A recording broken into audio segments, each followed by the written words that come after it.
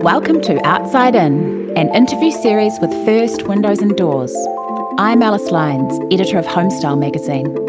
Today I'm speaking with architect Julian Guthrie on the mid-century home he renovated for his family in the Tamaki Makaurau suburb of Remuera. Thanks for sharing this project with us, Julian. It's the first time in this series that we've featured a renovation, so I'm really looking forward to discussing your approach here. Firstly, though, can you give us a little bit of background on the history and provenance of your home? Yes, the house was actually designed by a Christchurch-based architect who's now deceased, but his name was Don Cowie. And I don't know the reason that he was employed from Christchurch to come up and design this house in Auckland, but it was sort of a little bit of a modernist gem tucked away in the valley of Remuera. Yeah, so, neat.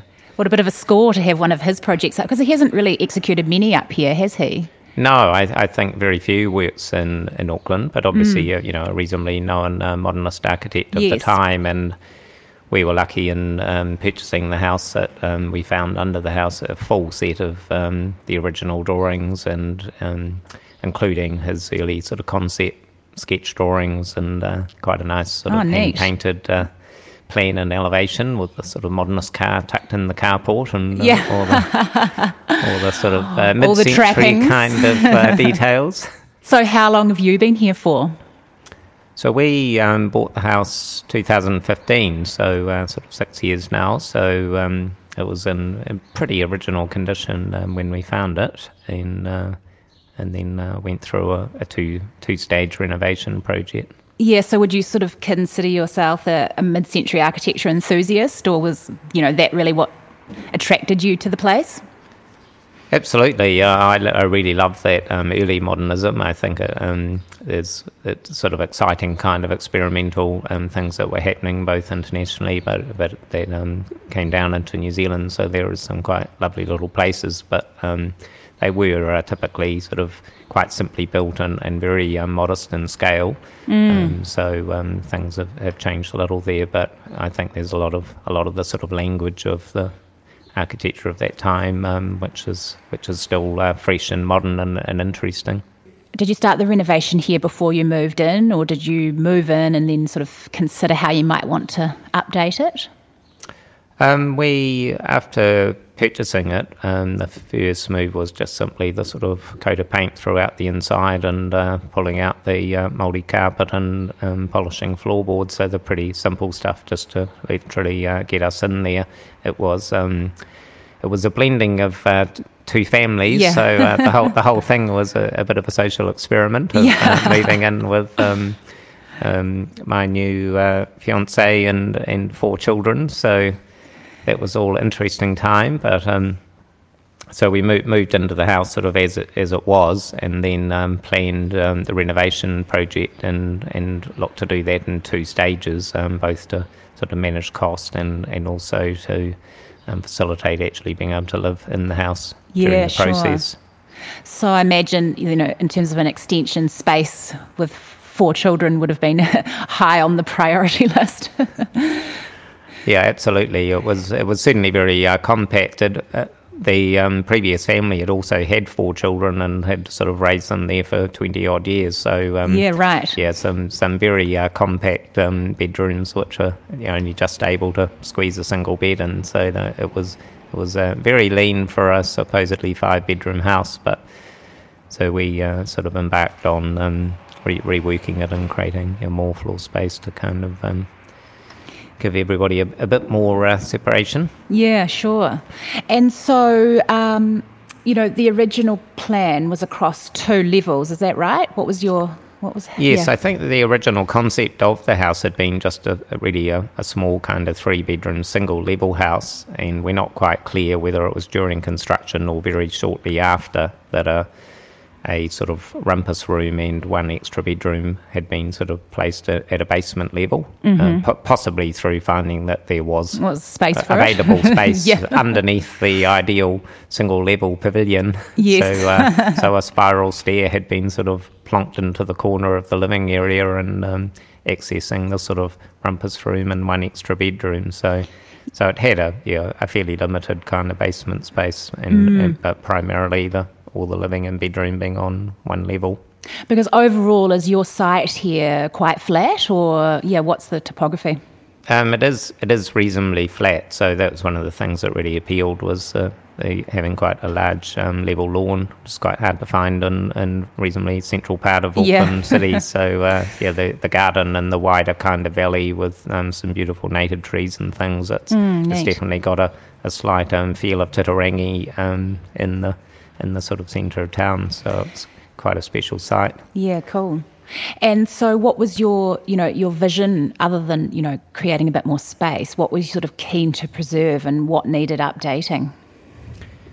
Well, we loved some of the sort of true modernist features of the house, so I absolutely wanted to keep those features and enhance them. So, in planning the project, the first stage was kind of expanding the basement area to kind of get a lot more floor space under the house, without actually kind of extending the footprint of the building and sort of losing the nice garden space. So in a fairly complicated construction sequence, we sort of propped the house on steel beams and then had a bulldozer drive around underneath the building for 6 weeks, kind of digging out the space just directly under our feet while the dust sort of rattled up between the floorboards. But we got through it, so that was a real test of a new relationship. Yeah. Well, I really like that you've sort of managed to keep that original footprint whilst also adding the space, and then I guess your second stage was that adding the additional story for a main bedroom upstairs. Yes, so by planning it that way, doing the work underneath the house first, that sort of strengthened the building and sort of got it onto sort of modern actual foundations as opposed to relying on good luck to hold it in place. So once it was all strengthened, then the building had the structure in place to be able to add another addition. So I looked at a number of schemes of how we could get one more kind of main bedroom pavilion, and came back to the feeling that we wanted to preserve the land around the house. So we put the bedroom on the top at the far sort of eastern end of the house, and that really gave it a sense of its own complete separate kind of zone as a really nice sort of retreat, sitting on top of the house, and also a really nice elevated kind of outlook over the sort of the bush valley. Yeah, do you get any coastal view from there at all, or is it? No, there's no sort of coastal outlook, but it is a beautiful kind of valley of native trees and really mature nikals, and a lot of really beautiful kind of trees that sort of carry on right down the hillside. So from the new upper bedroom, you really look down over the tree canopy. It's quite magic. Can you talk us through the floor plan and how the additions came together, and sort of, maybe perhaps just explain what the layout feel of the home is now? Sure. So the original concept was really a central kitchen, living, dining, reasonably open plan kind of room in the centre, then with having 2 bedrooms to the west side of the living area and 2 bedrooms on the eastern side of the living area. So quite a simple, essentially rectangular floor plan. So the living space was really the key character zone of the house that we wanted to preserve. So in doing the staging of the renovation, added sort of further complication to how to replan it. But what we've been able to do is preserve the central living space, but absorb the western kind of bedrooms have gone and have increased the living area, and also created a proper entrance and stairwell to link down to the lower level of the house. Nice. Then on the lower level now we have a sort of teenage kind of living zone with a bedroom each for the 2 older children at that level, with a bathroom and storage and laundry facilities, so on, all put into the basement areas. And then we've still got at the eastern end of the main space is still 2 younger children's bedrooms with a bathroom there and a small sort of playroom that they share. And then ultimately on the top now sort of the separate kind of master bedroom where we can escape it all. Yes. And on that lower level, everything opens out onto a pool as well, which is a great feature. That's right. So that was certainly quite a high priority in the works, actually, was to get the pool in. It's a great way to blend 4 children. So a shared interest. That's right. So the house it was very overgrown when we bought it, and sort of looking straight into a 6-metre high hedge, but by sort of lowering that and pulling out the vegetation and just keeping the key sort of specimen trees, we created a north facing flat area that we were able to drop a pool in there, and so that's got a really nice relationship now to that lower level. But we also created a new outdoor staircase to kind of lead from the decks on the main level of the house and lead down through the garden to get to the pool. So I always think that's a nice feature to have an exterior kind of access between levels rather than feeling you need to go through the interior staircase of the house. Yeah, and it's sort of like a really nice repetition of forms between what you've done with the floating staircase and then, some of the other new features like the new main bedroom. Yeah, and it's sort of picking up on sort of quite sort of classic modernist language of some of those new pieces that have gone into the house. So I guess where we've done new work, it's always sort of referencing either the original building or certainly the sort of modernist period of the original house. So the language between the old and new parts has a consistency. Yeah, so there were plenty of areas where sort of materials could be accessed like for like, but what about elements that really did need updating when you were renovating, sort of, for example, the addition where you've utilised joinery from First Windows and Doors? How do you consider that that process when you're combining old and new? It's very much a project-specific approach and what works in different periods of architecture that you're starting with. But I think in this one, with our 2-stage process, certainly the first part was designed from the exterior to be reasonably indistinguishable between the original parts of the house and the alterations we made. But when it came to doing the second stage and actually breaking through the kind of strict flat roof rectangle of the original house and saying that this form that we're adding is distinctly a different approach, then we wanted to use different materials. So we expressed the fact that it wasn't original, but looked for materials that had a relationship or an appropriateness to the style of the house. So we made the decision there to go with a more a simple look of using one material for all of the addition. So we used both aluminium window joinery and aluminium cladding to get a seamless flow to that part of the building, and so it reads as distinct from the block and cedar and timber joinery of the original house.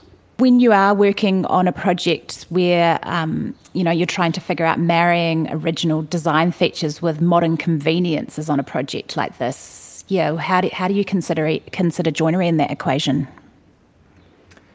Well, I think joinery's changed a lot, particularly with the move to double glazing. So that's certainly something that's impacted kind of the way we would detail older style timber joinery in particular, with very thin glass, had quite fine sort of beading into it, so you could sort of break up the division, and the sheets of glass weren't so big. But in our more contemporary work, we'd typically go floor to ceiling, and we have large sheets of double glazing, so we're always actually pushing to get the largest piece of double glazing into a door unit that we can. So in this house, that's reflected in how the original house is, even replica timber joinery was detailed to carefully match original style of the wooden joinery. But when we moved to the additions, we went to floor to ceiling aluminium joinery, so we got a really minimalist look with large glass areas and very kind of crisp detailing. We folded all the wall linings a square stop straight into the joinery, so it's extremely kind of minimal and sharp detailing to differentiate from the more character detailing of the other parts of the building. Yeah, well, it is really nice how that does create that strong contrast, so that those newer spaces do open right up like that. That's right. Even with reasonably low ceilings, the having the floor to ceiling and a sort of minimal detailing creates a real sense of space. Another nice feature we did on the upper bedroom was on the western window is that you can slide that along, and then we've got an external vertical louver aluminium shutter that you can roll across. So that's a lovely way to control the light and the heat coming into the room in the afternoon. Yeah, I like that. I like that has its own little sort of pop-up character. And in that main bedroom, it's really neat the way you've used the stacking sliding doors to sort of create your own little indoor-outdoor room there. Yes, it's a beautiful room up there, and having it sort of faces north, and then we've wrapped windows around to the western side as well, so really it's a beautiful sunny room.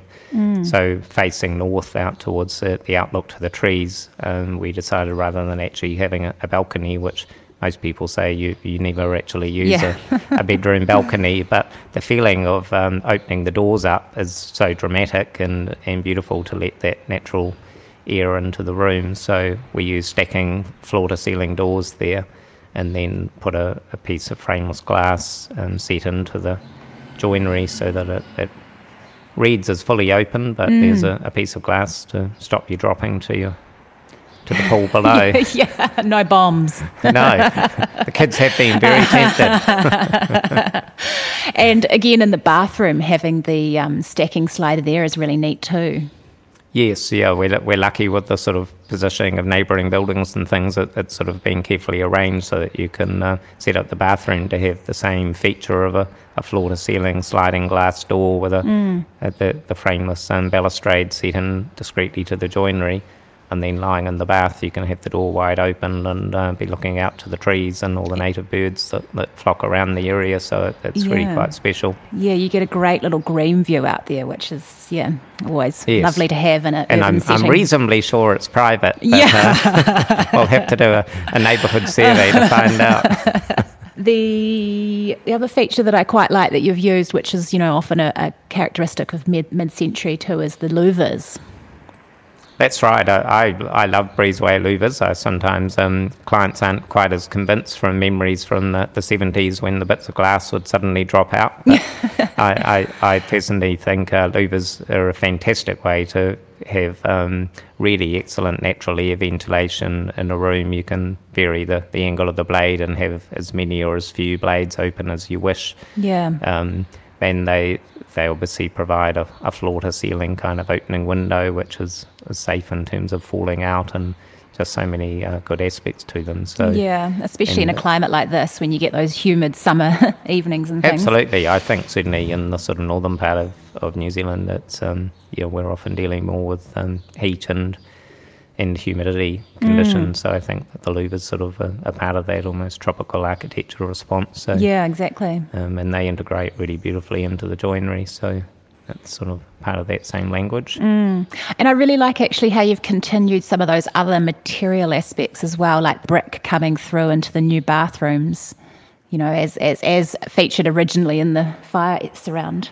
That's right, yeah. So it's sort of through both renovations, we're trying to find sort of new materials that we put into the building, which even if they weren't in the original house, they certainly felt true to the period. So, a good example, we used slate throughout the renovation. So, looking at early sort of American modernist architecture, materials like raw cut slate was quite a common material, so we've used that in flooring throughout the addition and into the bathrooms. And then we used the lower bathroom using a sort of terracotta brick wall tile that directly referenced the brick chimney on the level above it. So just little references like that. Or do you enjoy that kind of material detailing part of the process too?